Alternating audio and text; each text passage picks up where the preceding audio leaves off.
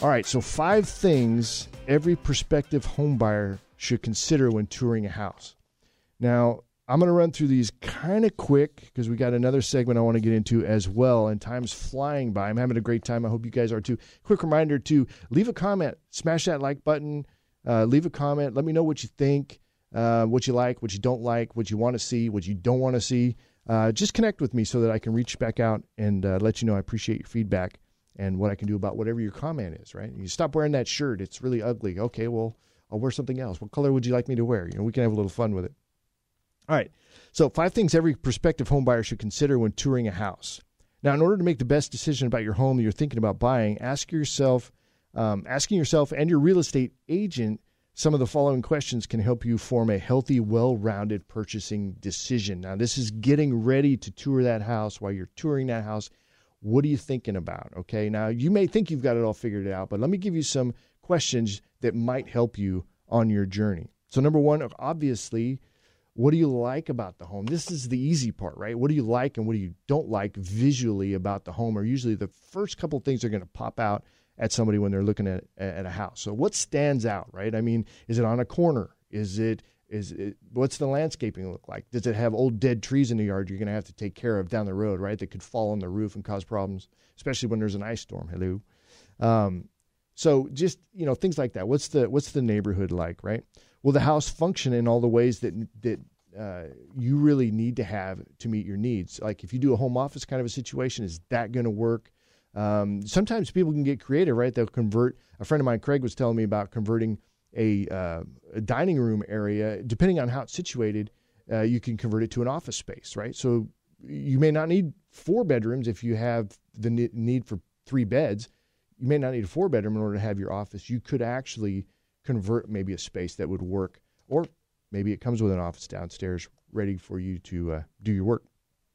All right, so number 2, do you have any concerns? Okay, so what are the potential flaws? Does it lack storage space? This is a big deal, right? Like, does it have a walk-in closet for you? So like your kiddos, are they old enough to where they need their own ensuite? As opposed to sharing a bathroom maybe with you or your guests or whatever else is going on. So en-suites are a big deal. I know for my perfect situation is I'd love to have a house, a 3-bedroom with 3 en-suites. All of them have en-suites, right? So if you have a guest, they have their place. My daughter would have her own bathroom. That's my ideal setup, and then I need an office space, obviously, because I'm such an important guy that does radio stuff. So I'm just teasing. All right, so will it cost a fortune to heat in the winter or cool in the summer? This is a really big factor. And then, of course, what's the condition of that heating and air conditioning unit, right? Is it new? Is it old?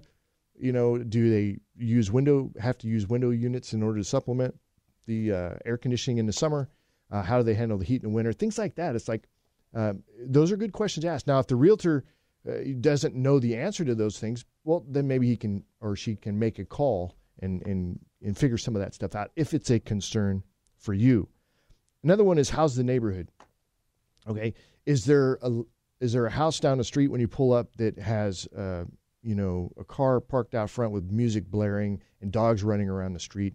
That could be a concern, right? I would actually recommend that you visit the house multiple times at different times of the day.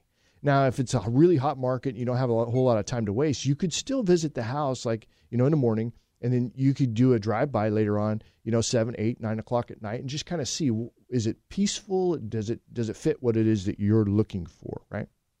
All right, number 3, is it priced right? Does it fit your budget? That's kind of a no-brainer, right? But is it a fair price in that market? Okay, this is where your realtor can really, really help you out. Is it priced too low to start a bidding war? Because this can be stressful, right? And really requires a good offer strategy and great communication with the seller's agent so that you can kind of stay in that competition space that you need to. Is there anything wrong with the property, right? Are there inspection issues? Of course, pricing, like if they priced it too high, and it's sat on the market for a long time, that could be an issue. That gives you a little insight into the seller's headspace, right? What are they thinking? Are there any repairs or upgrades that you will need to make to really make that property your own, or simply make it livable for yourself and your family? Sellers have to disclose known issues, but any fixes or upgrades you need should be factored into how you structure your offer. Okay? So those are 5 things that you really should consider, just help frame yourself when you're going to go do a tour of a house.